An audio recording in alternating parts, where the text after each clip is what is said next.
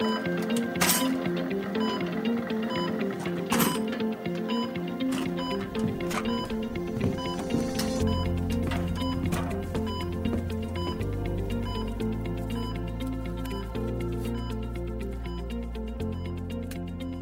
right, everyone, let's call a timeout. This podcast is proudly sponsored by the Medical Indemnity Protection Society, the indemnity partner of 4 out of 5 healthcare students. It's free to become a student member. For more information regarding MIPS student membership, please visit qr.mips.com.au. Hi, everybody. Welcome to the timeout. My name's Ganesh, and I'm joined today by Mr. Naveed Alam, consultant thoracic surgeon at St. Vincent's Hospital and the Epworth, who's trained in Canada and New York, and who is a very keen surgical educator for her junior surgeons. Welcome to the show, Naveed, and thanks for being here. Thank you very much. It's a pleasure and an honor to be here. Same here, actually, because we've heard a lot about you. Now, Naveed, let's start with your specialty. Can you tell us a little bit more about it? What do you do exactly? Certainly. So I'm a cardiothoracic surgeon with a niche focus on thoracic surgery. So I haven't done cardiac surgery since my training. And so the main focus of my operations and my practice would be around lung cancer, so non-cardiac thoracic surgery. So we do thymomas, mesothelioma, lung cancer is the big thing. And then there's also infectious processes in the chest, trauma. So that's the main focus of it. And before delving into a little bit more about this later on during the show, we'd like to start to move on to some warm-up questions. Sure. Right, Naveed. Dogs or cats? I'm more of a people person, I think. People. Yeah, they tend to be quite enjoyable to hang out with. They're my favorite animals. All right. What's your dream car, do you think?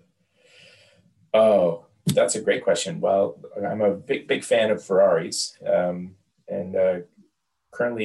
I have I would love to have a 458, which is a mid-engine, the last of the naturally aspirated Ferraris with a convertible. I think that would be great. Yeah, we had heard about your interest in cars. I'm a big fan myself, so lovely to start off with that. All right. Next thing, what's your favorite thing about the thorax? It's when you go through any situation in medicine, it's airway, breathing, circulation are the first 3 things. And that's the thorax.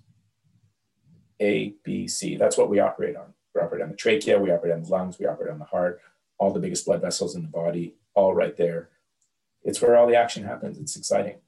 Yeah, it does appear to be the center of everything, and we're lucky to have you, helping the world fix them. Do you play music in the operating theater or not? So this is funny. I don't. And I think that probably like a lot of surgeons, I'm not very good at multitasking. So I'm quite good at doing one thing. And what I find is, and I didn't realize this, but I generally have a soundtrack going in my head anyway. And I often sing and hum in theater. And I didn't realize this, but when we were having registrar handover a few years ago, the outgoing registrar told the incoming registrar that if Naveed is singing, you can be confident and comfortable. It's just easy sailing. It's like opening and closing. It's relaxed. If he starts humming, you need to focus. And if he's quiet, that's the intense part of the surgery. And you need to really make sure you're paying attention. And so I think that's why I don't play music in theaters, because I can't control it to turn it off when I need to. Yeah. And like we were talking about driving before, I do race a little bit as well on tracks. And when you're racing, you never want music on in the car. Like music is in the car when you're in traffic, but if you're driving quickly, I always turn the radio off, or if I'm on a track, radio is always off. And it's the same idea. I think I'm not very good at multitasking. I want to keep my focus on the task at hand right in front of me. Yeah, well, that is so impressive. Getting to know that, there is this track that guides everything you do in your life. Amazing, Naveed. And speaking about your life, what does a typical day in it look like these days? Well, so there's these days in the Corona situation, which is we're all have made great changes. And basically, in one way, you wouldn't think that our operations had been compromised in terms of our volumes, but they have, because everything we do more or less is category 1. So it has to be done and wasn't considered elective. That being said, during the big lockdown, we were down. Normally I would do 8 to 10 operations a week, and I was doing 1 or 2. So down by about 75%. And that was mostly a function of people not having maybe elective surgery or going for a screening test and having their incidental tumors picked up. Also, people being very afraid. I had this sort of fear that people would be presenting to their GPs with a cough, and then they'd get a swab and, oh, you don't have COVID. Meanwhile, their lung cancer is growing, and I'm like, oh, goodness. So these days, it's pretty relaxed. There's not as much going on. I would get up. Usually I do elective surgery Monday, Tuesday, Wednesday, get to theater, operate, and then Thursday and Friday I'm work for consulting.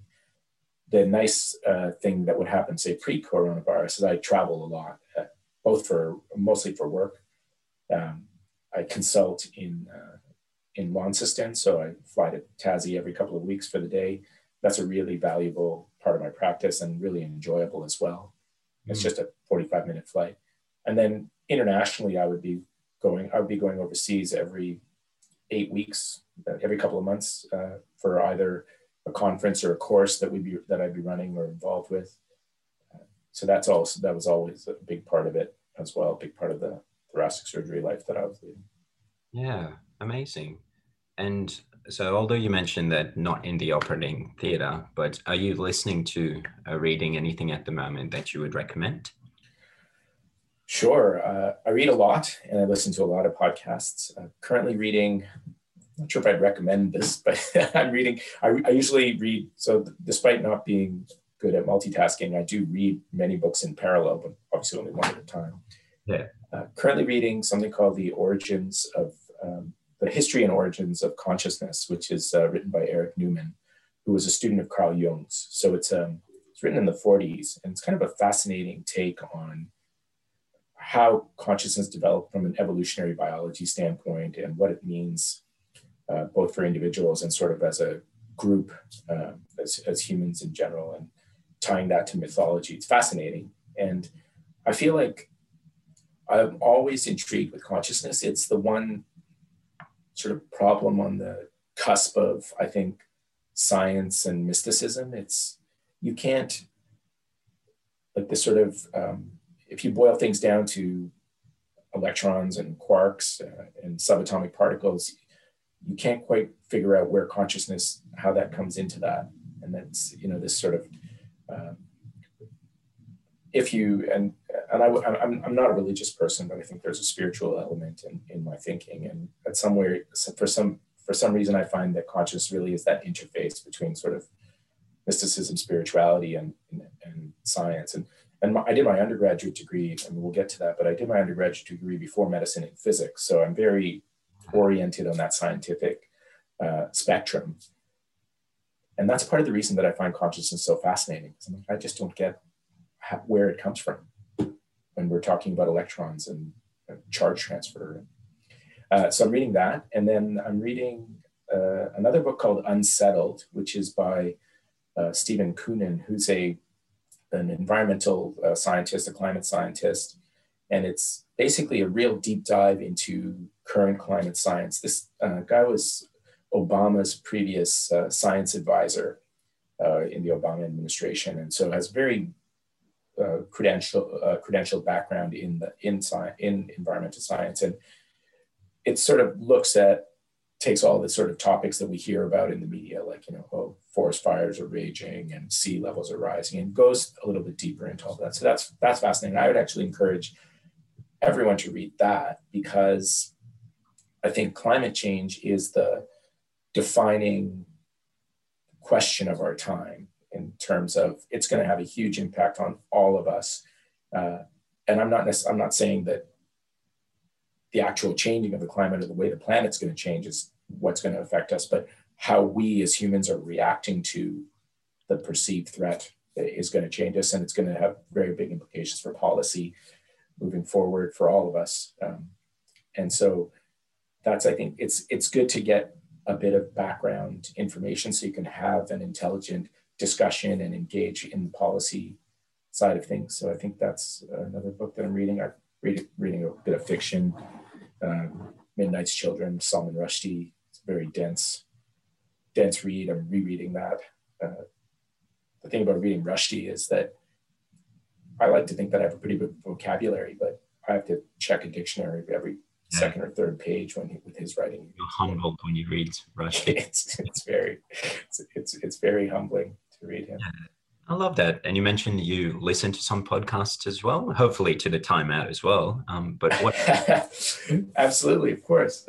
You've had a few of my colleagues and even one of my previous students on, Dr. Renu Eben. So, Oh, wow. Yeah, she was a student. I spent some time with her, teaching her. She's worked with us before. I'd say the main podcasts I listen to are nothing medical, actually. I listen to this one called Econ Talk, which is an economics podcast, and it's been going since 2006. And it's this guy from Stanford who, fantastic interviewer, and I think twice a week, he interviews someone who's just written a book in something which may be related primarily to economics, but it might be politics, history, something, and then he interviews them. And so it's really gives you a really good exposure to a lot of interesting ideas. I think probably the best podcast, and some have said it's potentially the best podcast out there, is something called, have you heard of Hardcore History? It's by a guy named Dan Carlin. And he is just an amazing narrator. And he doesn't interview, he just narrates history. So he has different series. So like, Fall of Roman Civilization, World War I, World War II, the Persian Empire, things like that. Anyway, so for example, his podcast series on World War I is 6 episodes. Each one is between 3 and 4 hours. Wow. So you've got about 24 hours of just him talking about World War I. So you can imagine the detail, and it's the stories that he goes into. So that's absolutely fascinating. And he's been ranked in some surveys as the best podcast ever. So that's really interesting. Yeah, and I love probably the main. Yeah, I love how your interest, as you said, not about medicine, because obviously you do, practice and it is your life. But it's also impressive how your passion for worldly things also helps to inform who you are as a person. So incredible, Naveed. And for a last question, in terms of a warm up, is there a historical figure you would love to sit down with, have a chat to, and why? That's a great question. Probably Churchill. I find 20th century geopolitics fascinating, and all of that space and time around World War I and World War II. And Churchill was a key player in all of it. He was sort of instrumental in. He was the supreme. I can't remember his title, but he was basically the top naval man in the UK around World War I. So he was responsible for sending the Anzacs to Gallipoli, which was, probably one of the worst tactical decisions anyone's ever made. So it would be really interesting to hear his side of things. And also, coming from the subcontinent, I've got a few bones to pick with him about how he handled Indian troops in World War II. And so, yeah, and he's, he's a fascinating character. He's responsible for so much of the world order that we have now. So I think, I have a few questions for him. I want to challenge him on a couple of things, but I'd also just want to listen to what he has to say more than anything. Yeah. It's a mix of admiration and, questioning why he would have taken some of the decisions is why this question is so great, I'll admit as well. All right. Now let's start to get to know another great person, Naveed. Tell us about your childhood. Where were you born and where did you grow up? So I was born in Dhaka, Bangladesh, and at the time, this was in the very early 70s, and Bangladesh had only been a country for about 18 months, and my parents, well-off, educated, they were professionals. They're both, at the time, my mom was still studying, my dad was an accountant, and the country was brand new. There were guns everywhere from the civil war, which had been part of Pakistan before, and so there was what we call an independence war, what the Pakistanis call a civil war. Every man in every conflict, right? There's one man's freedom fighter is another man's terrorist. But anyway, my dad was driving home from work one day and got held up at gunpoint. There were a lot of guns floating around, and it was pretty lawless. And he was like, "Oh, forget about this. I'm out of here." And he got home, and that day he had immigration from Canada, the acceptance. So he had applied to Australia, Canada, and the US just as a thought, but wasn't really planning to go. And he got that. So then next thing I know, they picked me. I was 4 months old. So I've never really lived in Bangladesh. And we carted off to Canada, to Montreal, which is one of the biggest, second largest city in Canada. Quite, in the same, maybe has the same position in Canada that Melbourne has in Australia, and that it's, it's got a bit of a chip on its shoulder versus Toronto, but it thinks of itself as the cultural capital, more cosmopolitan, and then of course there's the French component. And I grew up basically around Canada. Was very lucky. My parents, we weren't fantastically well off, but they never, we were never missed for anything. And my parents were very supportive, despite the fact that I was not necessarily, I didn't take advantage of all the opportunities they gave me probably as much. I was never one to study or try, primary school for me was always being afraid to go to the meet the teacher night, and then hearing the teachers telling my parents, "Oh, Naveed does very disruptive influence in class. He distracts others with his talking." I spent a lot of time in the principal's office, that kind of stuff. So yeah, childhood was, as I said, now looking back, it was idyllic, but there was a lot of conflict and a lot of fun too. But Canada, this was the 70s and 80s in Canada, and great place to grow up. The sort of suburban, wonderful white picket fence, that type of life. So it was good. Yeah, and part of this, experience you were describing about, being in the principal's office, etc. Do you think some of those days from back then influence you to this day? Is there anything you can think of? Well, I would say that probably very early on, I established that I was not a big fan of authority and being told what to do, and which is one of the best things about being a surgeon. Ultimately, no one is your boss except you. You accept responsibility and you take the outcome. No one can tell me whom to operate on, whom not to operate on. No one can guide ultimately I make the decisions. So I think that's an important component of being a surgeon. Like, of course, there's a team and there's all of that stuff, which is incredibly important. But at the end of the day, you're the captain of the ship. You're going to wear the consequences. You're going to get the rewards, and you're going to also have to deal with the downside risks. So I think that's part of it.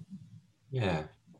I always wonder why, because I've never really been interested in administration within the hospital setting, because to me, the idea of being a head of a group of surgeons is crazy, because it would be like herding cats. I mean, every one of them is a egotistical, narcissistic, person who knows best in their mind. So how do you run that? It's challenging, I think. So hats off to people like Peter Chung, who are such great surgical leaders within the surgical community. But that would be very challenging. Yeah. Okay. And back then, growing up, was there an indication that you'd get into medicine? No, not at all. I mean, like I said, I really didn't enjoy. I didn't study at all. I was lucky. I was good at math and science, and the reason when I was trying to decide what I wanted to do in university, I told my parents that I wanted to do engineering, and my dad said, "Okay, well, if you're going to do engineering, you need to go to this university. It's called University of Waterloo, which is like the best engineering school in Canada." And I didn't want to go there because it wasn't a fun town. I wanted to go, at this point we lived in Toronto, I wanted to go back to Montreal. So I said, "Oh no, I'm going to do physics and I'll do pre-med." And then that was, of course, made my mom happy, because like every subcontinental mother, she wanted her son to be a doctor. Yeah. So it was really in that sense and then I did my undergraduate degree in physics. And again, probably just because math and science came easily to me, and I felt like I wouldn't have to try too hard and I could enjoy going to university. And I left home to go to university. So again, it was kind of like the distance between where we lived at that point, Toronto and Montreal, it's be similar to Melbourne, Sydney. And yeah, I was 17 when I left home. And basically, I had that kind of fierce independence. I wanted to get out from under my parents' wings. Not that they were ever oppressive; they were lovely. But Yeah. So in that sense, that's probably the path that I went through to medicine, was that just to please my mom. But she had the right idea, clearly. Yeah. So with this background of physics, which you clearly enjoyed at that time, were there a couple of key moments, do you feel that, so you mentioned the influence of your mum, but being by yourself, were there some key moments that brought you to medicine? I wish I could say, I had one of these origin stories, like, so many people are like, oh, there was this accident. No, nothing like that at all. It was really a fluke. I didn't actually think I was going to get into medical school. Getting into medical school in Canada at that time, much like now or much like Australia, is very challenging. And I got in somehow. I think the interview got me in. My grades were good, but not great. And then similarly, they have that standardized test. It's called the MCAT, similar to what you guys have here. I aced that. So that probably helped me. So I was surprised when I got into medical school, and my mom was happy. I think one of the nicest things my dad ever said to me when I got into medical school was, he said, well, I'm glad that you got into medical school, but I actually wasn't worried about you. I'm sure you would have been fine no matter what. So I thought that was, my dad doesn't say a lot. So that was a pretty good compliment from him. His praise. And I think we definitely need to talk about, that notion as well, that for some people, not having that single moment that consolidated the path to medicine is absolutely fine. I mean, you didn't want it, you find it along the way. What do you think, Naveed?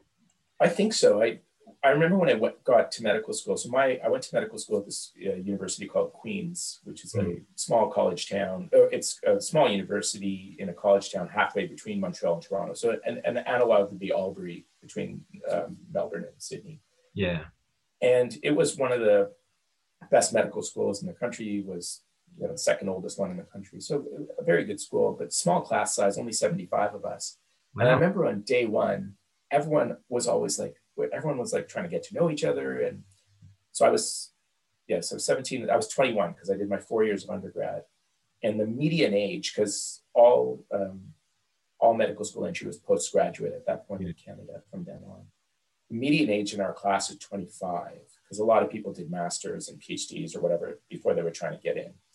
So there was about 15 or 20 of us that were 21. So we were the babies in the class. And then there were some others that were in their early 30s. But I remember everyone kind of saying, oh, what are you going to do? Like, what do you want to do next? And I was like, be a doctor? Like, I didn't even know what else you could choose. And to be honest, I couldn't have told you how many spleens you had at that point. I didn't know anything about medicine. I did I had to do my organic chemistry and my freshman bio as prerequisites, but I really didn't know much about anything. And so it was like a crucible, a cauldron of fire, just trying to get caught up on all of that. And undeniably, at some point, you kept going with it and came out a doctor as you wanted. Are there some highlights you remember from those days? So I remember the first day I went into an operating room, and we had been in class for maybe 4 weeks. It was my first time in an operating room. You're going in there, you're a first year medical student. And I was going to see some ophthalmology or ophthalmic surgery. And I remember going in, and they started, sticking a needle into the eye. And I remember kind of feeling a little faint. And then the anesthetist says, son, you better sit down.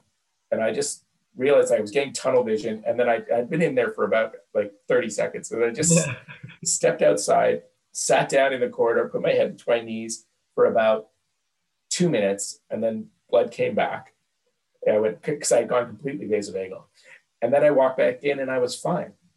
And it was just my body was saying, this is not right. Like, you shouldn't be sticking things into people's eyeballs. And I was like, oh, wow.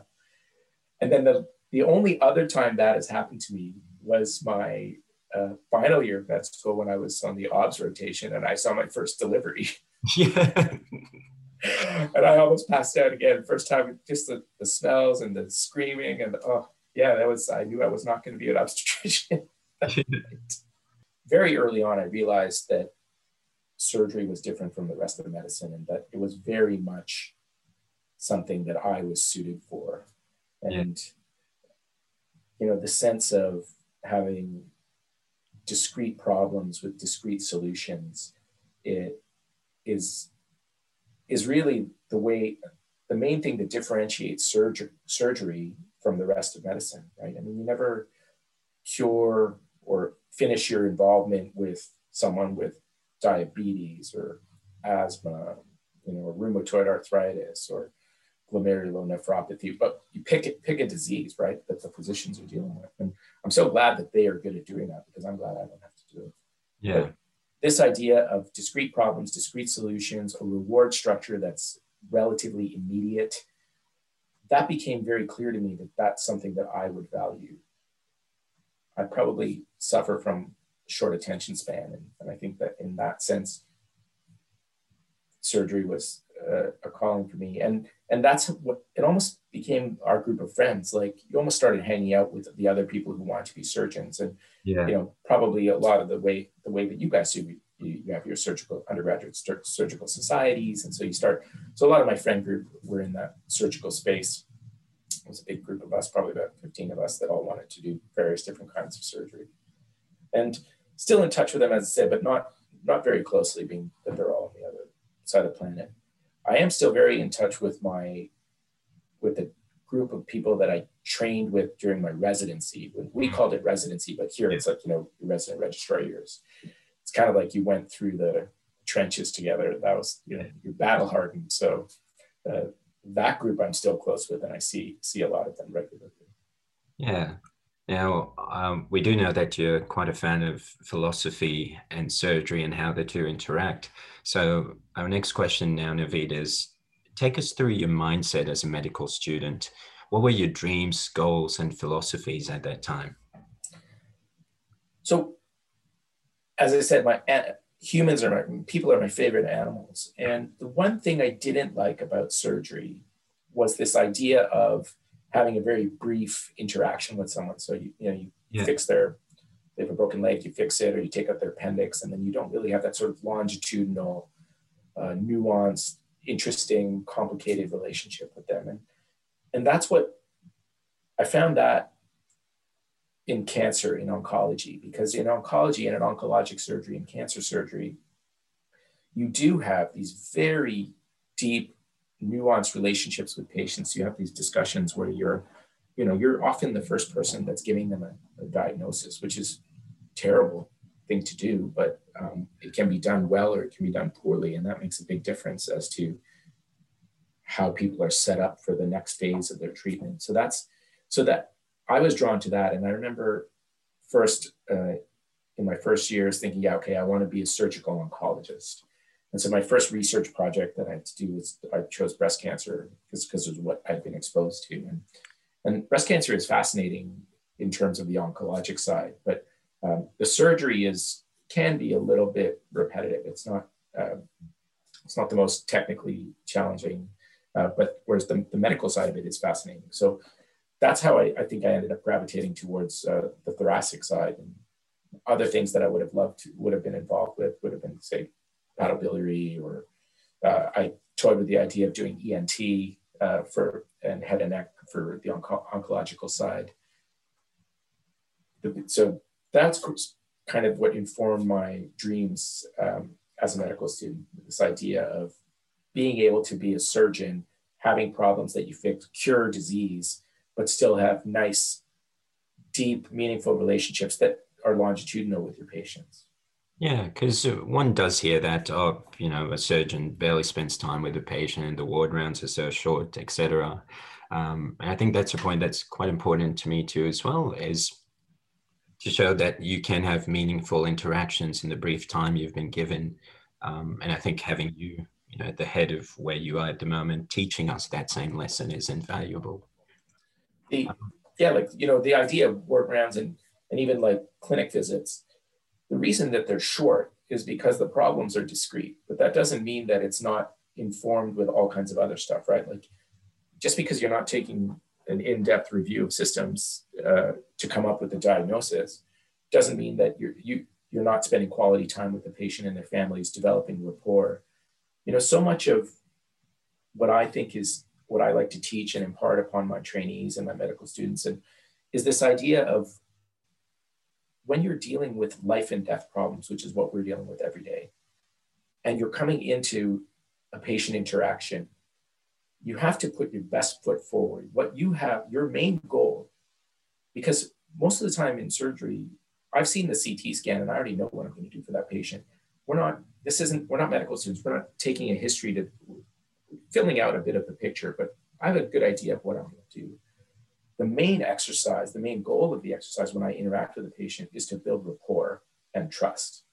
Yeah. And that starts with first impression. So one of the other areas, we were talking about how I read a lot around, not around medicine. One of the other things that I read a lot around is psychology and things like decision-making and body language, how to read body language, how to have positive body language. And one of the things that I try and teach the people that work with me is how to go in and develop that rapport with a patient as quickly as you can. So I'll give you an example. Yeah. I like to think that I'm pretty good at that anyway, but you can always get better. And one of the things that I've changed is I used to say I'm in my office, then there's a patient in the waiting room. I would go to the waiting room and get the patient, but I would have the chart in my hands and I was going to read the name off the chart, and then they would get up and then they would come in and then they would sit down and I'd say hello. And then I might do something on the computer to bring up their imaging. Mm. And that's a lot of downtime before you're interacting. And one of the things that you can do, so one of the big body language friendship signals is open hands. Yeah. So one change that I made was I just leave the chart there, remember the name, walk in, and as I walk around the corner into the office, into the waiting room, I call out the patient's name. It's a new patient, I don't know who they are. Call out their name. They look up. You walk to them now with your hands open. You shake their hand. You help them up out of their chair. And all of a sudden, the rapport is being established there. You haven't said a word yet, but there's warmth. There's trust that's being built. They've got about 20 to 30 seconds to decide if they're going to put their life in your hands.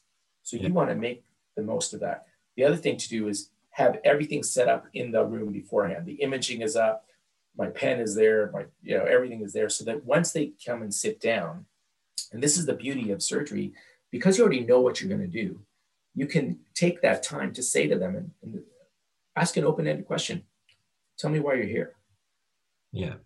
And then 95% of the time, you let them finish. Every now and again, you get someone who's going to be very rambling. You might have to curtail them after a little bit, but they're going to tell you why they're there. They're going to feel like they've opened up to you. And now 90% of the rapport is built. They're talking to you, you're listening, you're warm, you're trustworthy. And that's a big part of it. So I think that's where you can really make gains in terms of surgery. And even though the interactions are quick, they're very meaningful. Yeah. And like you were saying earlier, perhaps this is where the inability to multitask effectively comes into play. If you're giving them your whole focus, that's what increases the rapport as well. Yeah, I encourage people there's exactly like studies that show that if you have a cell phone or mobile on your desk, even if it's face down and it's between you and someone else, that detracts. So take your phone, put it away, put it somewhere further away. Now, if you're on call, that's fine. You have to deal with it, but it still doesn't have to be between you and the patient. It can be somewhere else. And then if it rings or something happens, you can say, excuse me, I just need to attend to this. So all these little things that I picked up from reading that I try and apply to my practice and impart upon the people that are around me to just make the patient experience better. And that makes you a better doctor and a better surgeon. Yeah. And I feel even as medical students, we can start doing that because who you will become is being constructed at the moment, at least in a small part. Now, back to the medical student days that we were talking about, did you have any challenges in medical school? And what could we perhaps learn from them?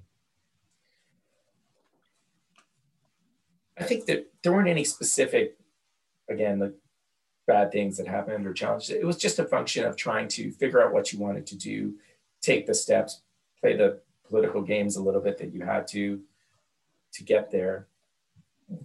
Mostly it was the idea of transitioning. So our first 2 years were in class, and then our second 2 years were in the hospital. And as I said, I'm not a fan of studying. And so those first 2 years, I really was in medical school and not enjoying it that much, but, was never entertaining leaving or anything like that. But it was sort of strictly finishing in the middle of my class because I wasn't necessarily working that hard. But then once we got to the hospital, it all changed. It's like, oh, here we are. We're with people now, and it matters, and you can see why things are important. And then the whole game was different. So probably that would have been a bit of a challenge, was just sort of keeping myself going and trying to catch up a little bit on the background knowledge, but nothing too dramatic. Yeah. And I mean, in thinking about yourself as a medical student and now having this wild kaleidoscope of now looking at medical students, do you think there are some things that we should be doing less of or more of these days as medical students? I think that the opportunity, so when you're in I try and do this when I'm lecturing, is you can read all the stuff. And now it's on your phone anyway, the basics. And where you want to learn things and remember things is around stories and around patients and around vignettes that you've seen.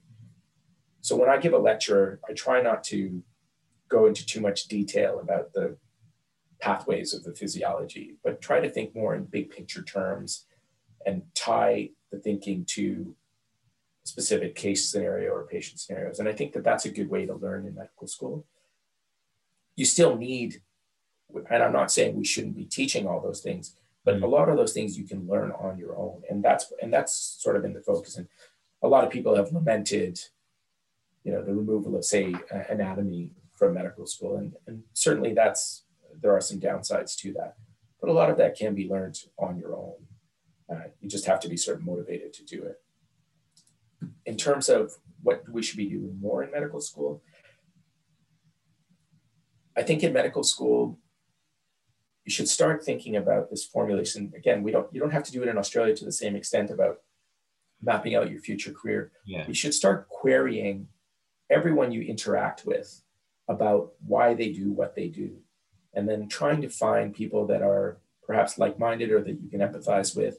You can see yourself going along that pathway, because medicine is wide open and there's so many opportunities, and you don't want to burn bridges. But at the same time, because it's so wide open, if you don't put some focus and initially, you're going to get lost. You'll miss.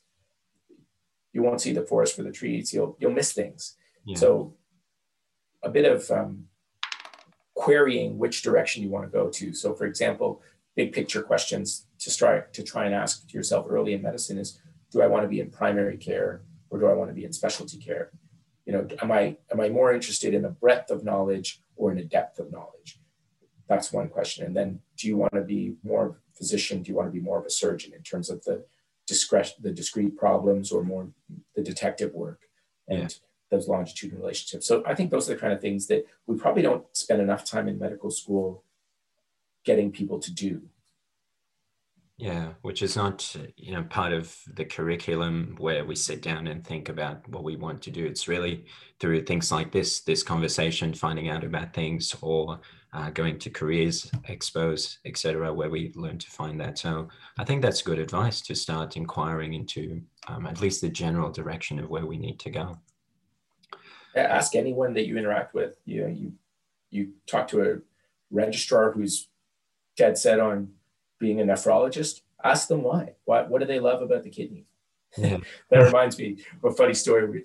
When I was an intern, we were doing a ward round with the general surgeon, and I was worried about, the chloride or something being low, and I kind of piped it up in the ward round. The surgeon turns to me and says, "Naveed, don't worry. The dumbest kidney is smarter than the smartest surgeon." Yeah, they'll sort it out. He's like, "Don't worry about the chloride. It's going to get itself sorted out." Yeah. Which shouldn't take too much now, that the body will just, sort itself out, but it's a good principle to start with. Now, you mentioned there your intern year. Was that still in Canada? Yes, so I did. So once we finished medical school, I was in a surgery pathway, a thoracic surgery pathway. My intern year was still very varied. So we did, internal medicine, some pediatrics, OBGYN. Yeah. So you still did everything, but you were part of but you knew where you were going to be every year until you were be qualified. So that's the one advantage, or that is an advantage of the way training is structured in North America, is you kind of have a roadmap. There's much more certainty as to where you're going to go. Yeah. And after internship, so can you break down your journey for us in your own words? Where were you? So I was basically spent all of my postgraduate training in this small town about 1 million people, about the size of Adelaide, called Winnipeg, which is in the middle of Canada. Oh, yeah. And it was a great, one big hospital for a huge area. So the next closest hospital to us was 3,000 kilometers. So we would do everything. And that was exciting. And I was there for 5 years, right from graduating from medical school to being qualified as a fellow of the Royal College of Surgeons of Canada, with 1 year break of sort of independent study where I did a fellowship at the National Cancer Institute of Canada in clinical trials, but we talked about that. But it was a really great environment in the sense that you had people that were really invested in your outcome. So the surgeons who ran that unit, you reflected on them. If you didn't pass your exams, they looked bad. Okay. And they had you over, they first met me when I was a medical student because I went there for an elective. That's how I got into that training program. So they had me for 7-8 years. They knew, they really guided your development in a lot of ways, or were responsible for it in a lot of ways. So that part was really interesting. And I miss that model here. I find sometimes with our trainees, and I try to do it anyway with our trainees. Like I always say to them, look, you've left us at St. Vincent's, but you're always a St. Vincent's trainee, and your success is our success. And call me anytime, 3 a.m, doesn't matter. You have a question about thoracic surgery. And when I get consultants, people that have been consultants for 10 years now, calling me every now and again about questions, which is great. Wow. And by the same token, every now and again, I'm kind of trying to think the last time, maybe 3-4 years ago, I reached out to one of my mentors that I trained with in New York about a specific, I'd never seen something before, and I asked them a question. So that sort of longitudinal relationship is good. Yeah, so we do gather that, you were well supported in those years. So what would have been residency here and registrar years over here? Yeah, that's right.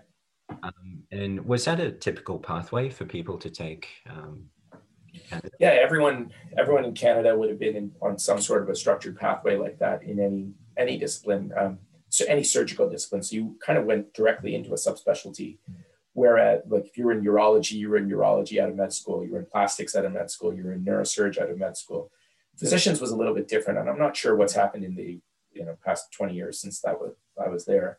But physicians, you would do sort of the same idea of basic physician training for 3 years, and then you would subspecialize. But for surgery, you had to make that decision pretty early on. Yeah. There was some room and flexibility to move around, but not a lot. Yeah. Now, one of the things that fascinates me about moving from medical school to outside is you start to be comfortable with your independence and with the fact that you are somehow the person making the decisions. So when we come to decisions, were there some things that were important to you? Were there some things that were driving your decision making in the early stages of your career? Well, the main thing was getting through training, trying to be the best that you could be. This idea of you only get to train once, where you have a safety net and you have people around you that are completely invested in your success and want you to thrive and succeed, and everyone is on your team. That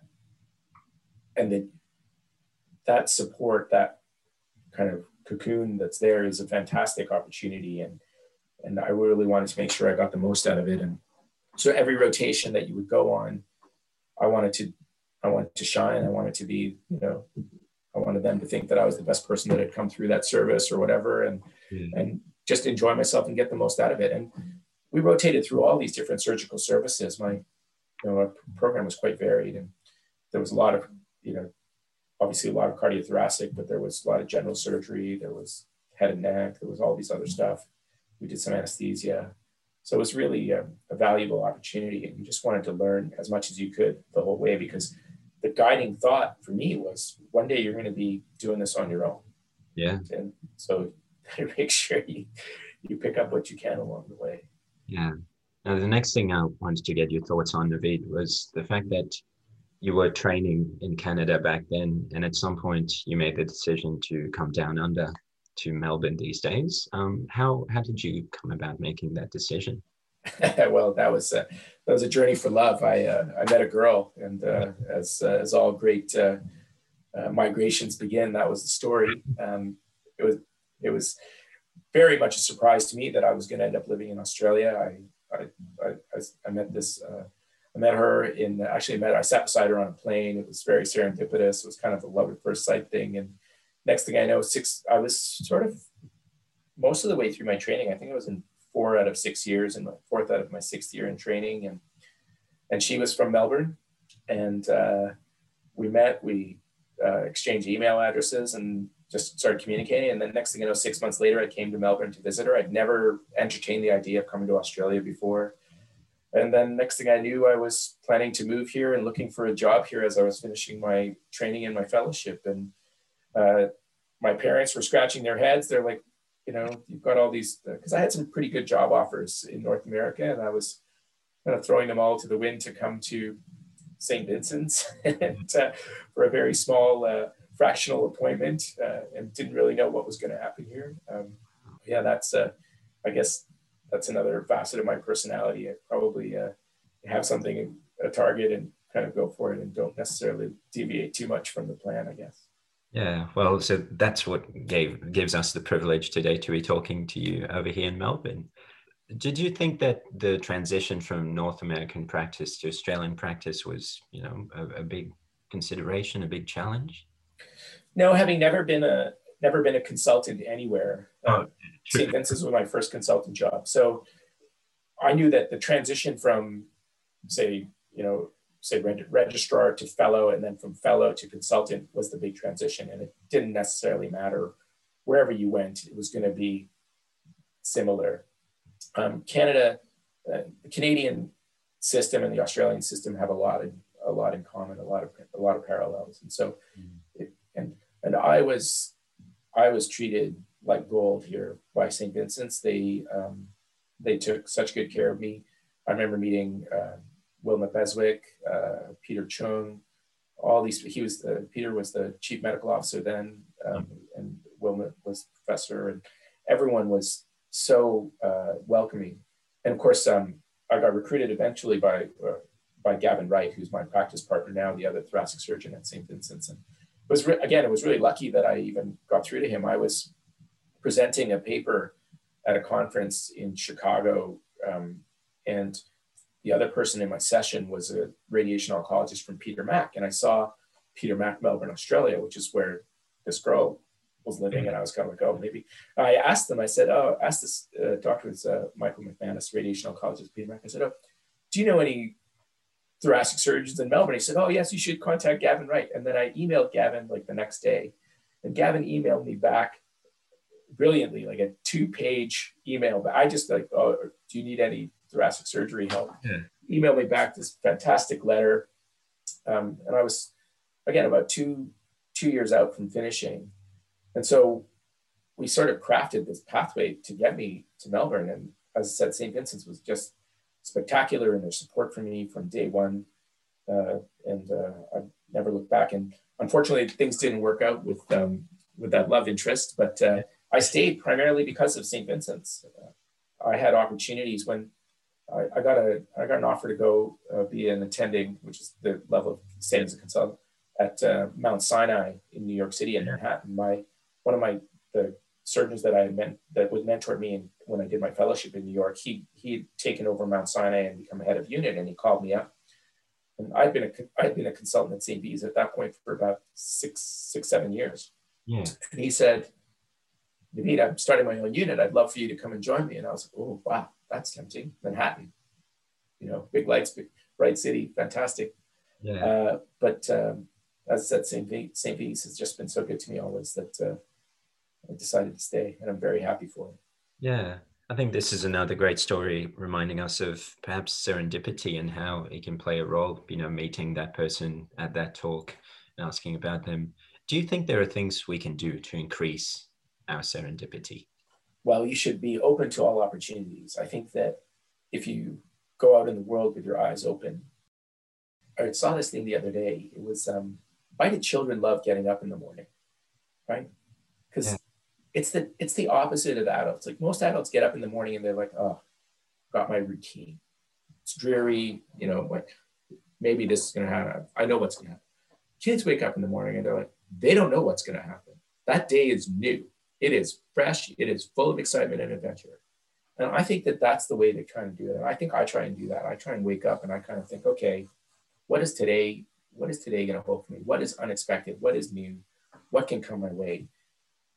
That's the way serendipity is going to brush your life, is you have your eyes open. You can't have your head down or you'll miss opportunities left, right, and center.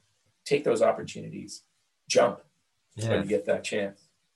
I love that, taking that leap of faith once you've considered everything else that life has to offer. And in taking that leap of faith, Naveed, what also underlies all of this is that you left your family. Are they still back in Canada?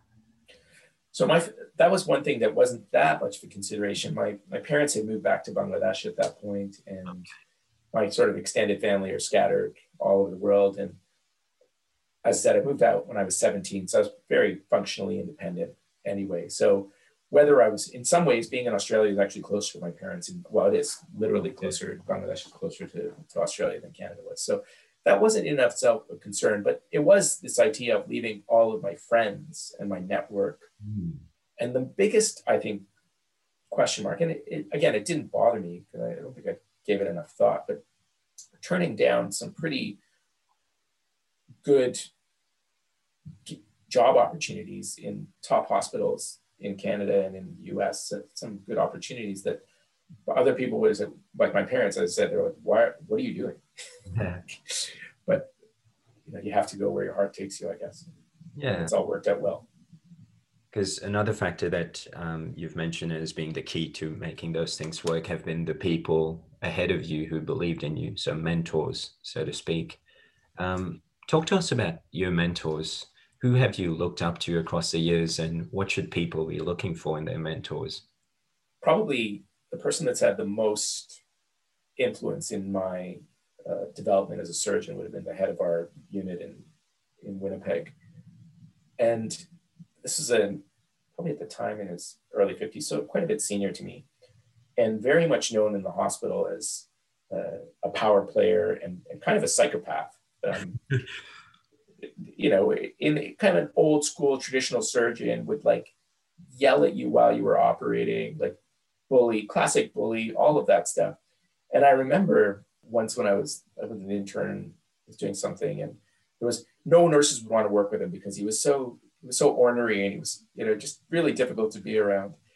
And I came out of the operating room, and one of the scrub nurse who worked with him for like 15 years, she was like, wow, I've never seen him like that.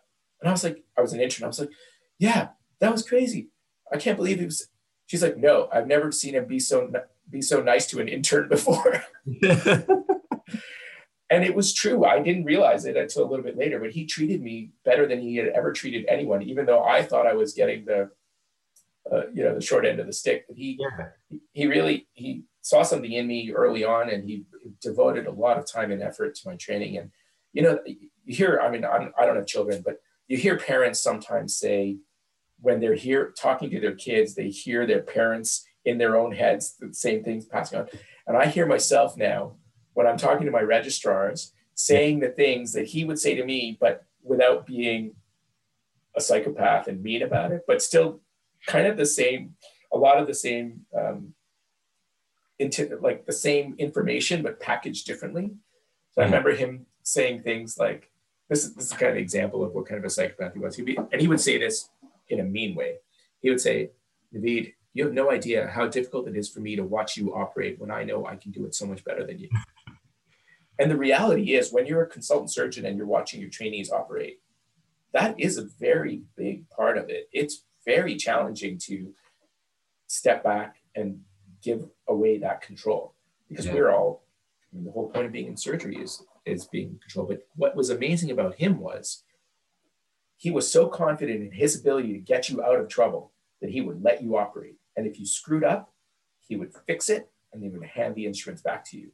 And we had a bunch of Saudi Arabian trainees that came from Saudi that were being trained. Their government paid for them to come get trained in Canada. And this guy, this old surgeon, he was a racist for sure. And he would say, old school German heritage. And he would say these like horrendous things to these Saudi Arabian trainees. He'd be like, hold that scalpel like it's the sword of Allah. Like he would say all these kind of things, like, they didn't care at all. And I would ask them, I'd be like, they were senior to me, I was junior, they were senior. I was like, how did you feel when he was saying that? He's like, I don't care. He lets me operate. You should hear what they say to me in Saudi Arabia. This is nothing. Perspective. Exactly. And that was what I learned from him so much, was he vented, but he had to vent to let us operate. He had to say that so that he could let you operate, so that you knew that he was doing you a favor. And we did, and we appreciated it. And he was an amazing surgeon. And I learned a lot from him. And I learned a lot about how not to treat people, obviously, which is very important. And I remember he actually told me that once we did my intern rotation. I was on the gynae service, and I went at the end of the year to my final year rotation with him, this old surgeon. And he's like, everyone said you were fantastic, except you had one comment on your gynecology rotation where they said that you were very good, but surprisingly, you didn't go to the operating room very much for a surgical training. And I was like, well, his name was Dr. Unra. I said, well, Dr. Unra, the first day that I was there, they made their fan steel incision, and I put a pack down to stop all the bleeding. And the next swipe of the scalpel almost took my fingers off. So I just thought, okay, maybe I don't want to go to the operating room anymore. And he said, see, there's your problem. You can always learn what not to do from people. Wow. Yeah. Fantastic. So I learned a lot of how to be a good surgeon and how to be a good person by not following his example. Yes. And are there some, because we often hear the notion of find someone who's doing what you want to do in the way that you want to do it, and approach them, ask them for advice. Do you think that's something that holds true for you in terms of seeking out mentors? Very much so. I think that you kind of pick and choose a little bit among people, and having a few different mentors where you can get different aspects of mentorship from them is important. When I came to Australia, brand new consultant, didn't know anyone here, which was new, right? Most times you start as a consultant, at least you've got your network of other people and you've got people that you train with. And so I relied very heavily on the people around me, and they were all lovely. So, as I mentioned before, Gavin Wright he's always been very helpful and supportive. And then from a professional standpoint, also Professor Chen Peter. So although we're not in the same specialty, he's still the same idea of surgery, oncology. He's a fantastic leader. He's great at getting things done. So you certainly find that you can get different things from different people. And I think that's very important in terms of mentorship. And I think one of the most beneficial things about the way that we train in medicine is this idea that you're always a mentor to the people immediately below you, and you're always being mentored by the people immediately above you. And so there's this kind of rolling almost apprenticeship in how to be a mentor, right? Like, we all know how to be mentors. Like, you're already mentoring first year medical students to a certain extent. So that continues. And that's we're very privileged to have that in medicine. Yeah. And the ability as well to change those hats whenever required. So you put your mentee hat when you're talking to someone you look up to, and then swap it out straight away. That's right. Now, to move on to an issue that we thought we would get your perspective on, Naveed, is about the changing nature of cardiothoracics as a whole. So we understand that you are more focus on the thoracic side of things.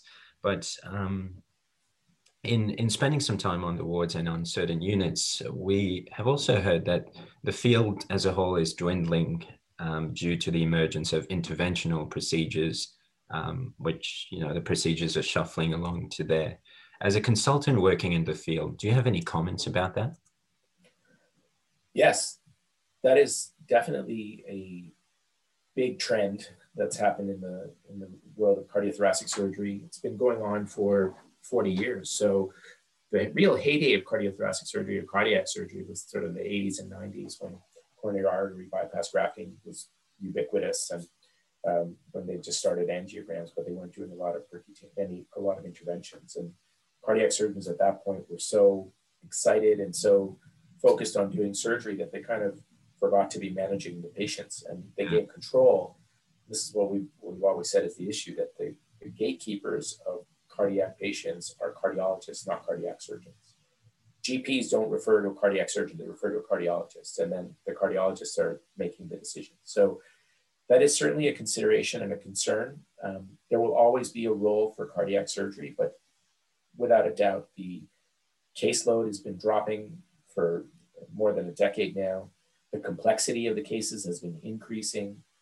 And what does that mean? Well, it means that there will be less work for people. You can't employ the same number of surgeons with fewer operations. And it's also a very, it's a cautionary tale for other specialties. And so when we look on the thoracic side, we're still cancer focused, and a parallel would be, so let's talk about stereotactic radiation, or, now, or things called SABR, where they're using radiation for early lung cancer. So a parallel is, if you're not in control of the patient the entire journey, you're going to lose out on that. You have to be on the diagnostic spectrum as well, so that you don't lose control. So some cardiothoracic surgeons, not most, but those who have a very big interest in thoracic, make sure that we do all the diagnostic stuff as well. So we do the bronchoscopies and then the bronchial ultrasounds and getting the diagnosis. The respiratory physicians do it, but we do it as well. So you keep your hand in that space, so you don't lose control of the narrative and of the patients. And because part of the problem that's happened in cardiac surgery is that there are often times where there's good evidence to show that an operation, grafts, is better than a stent in certain scenarios. But the cardiologist is offering it to the patient, and they might be like, well, hey, do you want just the little stent that we're already in there anyway? Or do you want your chest ripped open? And, what's the patient going to choose, right? So there is a component of that. So you need to be in the conversation. And I think that as we move forward, that may be a problem. However, there are other opportunities and avenues that will open up. So if we think about things like stem cells and xenotransplantation and tissue engineering, well, when you start getting to maybe transplanting organs that have been grown in the lab based on our own stem cells, then you're going to need a lot of surgeons, because guess what? That's not going to be done by a cardiologist with a catheter, right? So there is, and I think that there will always be a role for cardiac surgery. But in the meantime, you do need to keep an eye on that. And we as a specialty have to keep an eye on, are we getting enough training for our junior doctors? Are they learning enough? And how do we future-proof them? And I think that's one of the ways you need to be also involved in the cutting edge and the next technologies, be it robotics, be it, so one of the things that I've been trying to get involved with, or am getting involved with now in the thoracic space, is there's something called navigational bronchoscopy, which basically, you put the bronchoscope only goes in partway to the, past the, not far down the main bronchi, but then you can thread a catheter which is imprinted on a GPS with a CT scan, and it has a magnet. You can end up anywhere in the lung. Yeah. So that's almost analogous to an angiogram. And they're doing that now for biopsies, but what's going to happen next is they're going to start doing therapy with that, right? So they'll use a radiation probe, radio frequency ablation probe, or a cryo probe to then treat a tumor with that. So when I was thinking about that, I was like, well, I need to make sure that I'm doing navigational bronchoscopy so that I can offer that treatment, so that we're not out of the treatment spectrum. And I think that's a big part of what you need to be looking at. if you're looking at a future in cardiothoracic surgery. Is that you have to be realistic about it, but there will still be opportunities. You just have to be the best. Otherwise, you're not going to get a job. Yeah, well, that's a simple order. Just be the best. But jokes aside, I do feel there are already the challenges of, we hear about the on-call hours in cardiothoracics as being quite tough. And now to hear that the procedures are changing, the nature of them does, dishearten some people about going forward. So keeping on top of things apparently is what you would advise it. Yeah, and I think that, disheartened, no pun intended, is the right thing, because I don't think you can go into this specialty unless you are very resilient and very dedicated, because it is very consuming. There aren't really very many part-time cardiothoracic surgeons. It's a life and death specialty every time we operate. Even in thoracic, where we do some simple procedures, but mortality is always just a little mistake away, because it's ABC. Like, you're in, even if you're doing bronchoscopy, you're in the airway, you biopsy something, it starts bleeding, it's, people can die. So every time you do, so you need to be focused. And that's what I think that the specialty is not for everyone, for sure. You have to really love it, I think. And a little bit about those hours, without a doubt, it's demanding and it's tiring, but the prize, you got to keep your eyes on the prize. And hopefully, and I found this, when I was training, that if you look at every opportunity as personal development, I did, so like I said, I was in this big hospital, biggest hospital for 3,000 kilometers for 3 months in my 4th year. So I was the senior trauma registrar, call it, for 3 months. And I just told everyone, I'll see you in 3 months. Like, I am going to live in the hospital because this is my opportunity to learn everything about trauma and get tremendous experience. And so it is tough. It's not the specialty for everyone. And like you say, there are challenges in terms of getting a job. And unfortunately, there are a lot of young, underemployed cardiothoracic surgeons, FRACs, that fully qualified in Australia. And that's a very important thing for people to know. I'm not discouraging anyone from doing it. I think it's the best specialty, but it's very important people have those facts. You don't want to fleece someone and say, oh, it's all, rainbows and lollipops. Yeah. It's hard. But if you're good, if you love it, you'll do well and you'll have an amazing career. Yeah. That's great advice. Thanks for giving us that honest and refreshing outlook on the specialty. Now, Naveed, in terms of a last question before we move on to some reflection, tell us a bit about your current work. What other professional commitments keep you busy other than what we've spoken about? And what can we see you doing over the next few years? I think apart from my clinical commitments, which are primarily based at St. Vincent's Public and Private, the things that I enjoy the most is teaching. So, and at all levels. So I really enjoy interacting with medical students. That's been the real downside of this coronavirus situation, is not being able to spend as much time with students as we normally would like to. Yeah. And then we do with interns, so non-vocational training, so junior doctors.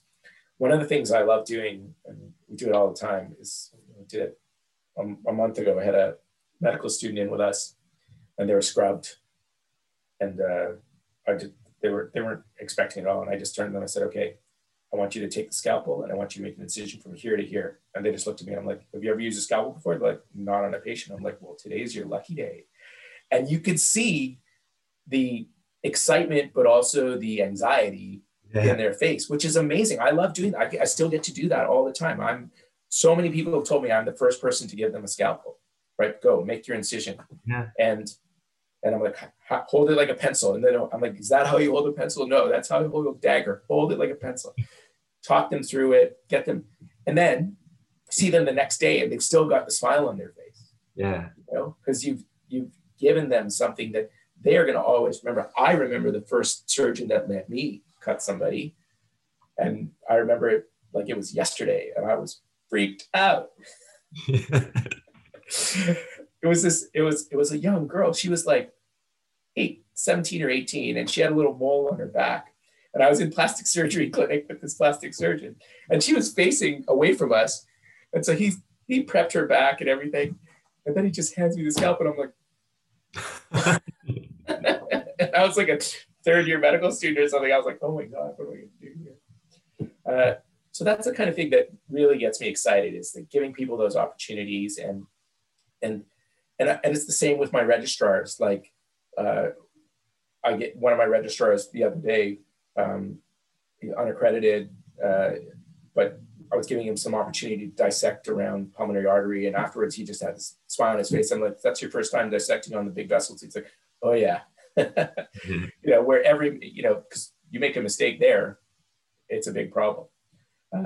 So I love that aspect of teaching that. And I think that teaching a physical skill, there's some really interesting components to it. So one of the things I like to do, let's say you're an intern on my service and you're pretty comfortable sewing up a wound. I like to, after you've done it a couple of times, I like to stand there and watch you do it like a hawk. Yeah. Because I want to simulate some pressure. So I can't simulate the pressure of the patient that's going to die if you mess up in the next, 5 seconds you screw up. But you can simulate that little bit of pressure. And that's important because sometimes people are like, oh, I can do it when you're not looking. And I'm like, well, yeah, that doesn't help you. You have to be able to do it when people are looking. So I try and think of ways that I can simulate that bit of pressure, because you're trying to get people to make those decisions. Like, how do you know that you can be a surgeon?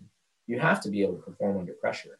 You have to enjoy the pressure. You have to rise to the occasion. Now, that doesn't mean that the first time you cut, you're going to be good at it or that you're going to be confident.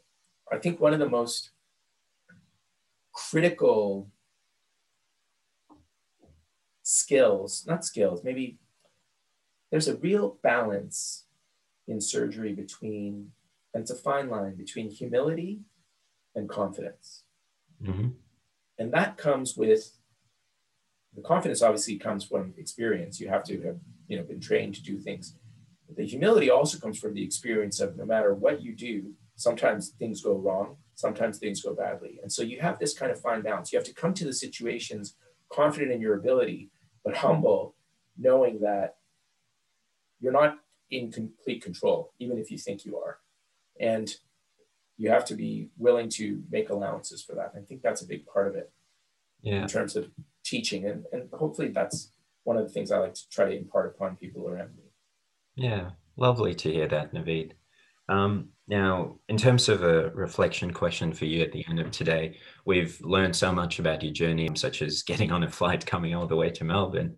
But are there some lessons you'd like to leave us with, to all the members of the audience who are listening to us?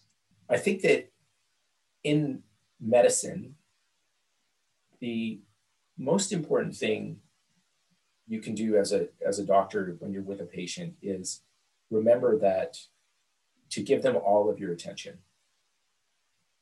So try and minimize your distractions when you're with someone.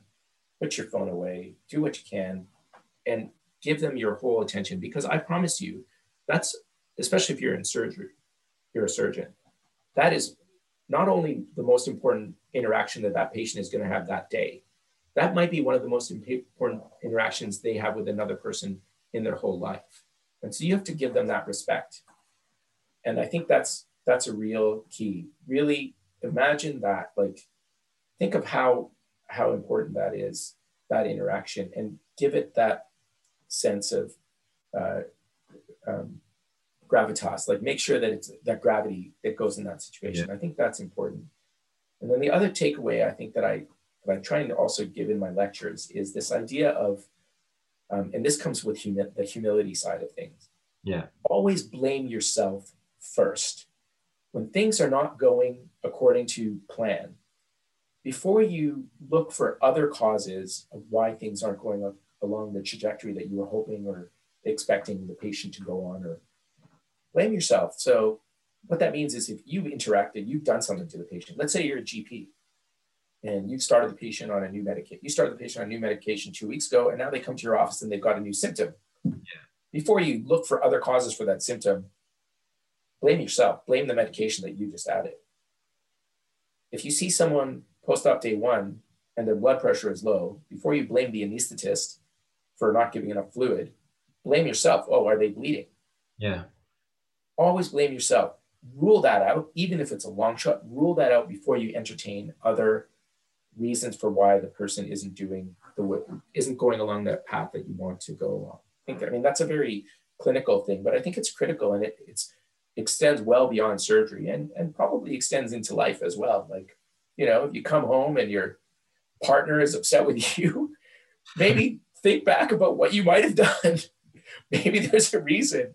Maybe they're before you say, oh, someone must have cut you off on your drive home. Is that why you're in a bad mood? Maybe blame yourself first and be like, oh, did I do something, honey? Like, I don't know. Maybe there's a self-help book in there for me to write when I retire. Blame yourself first.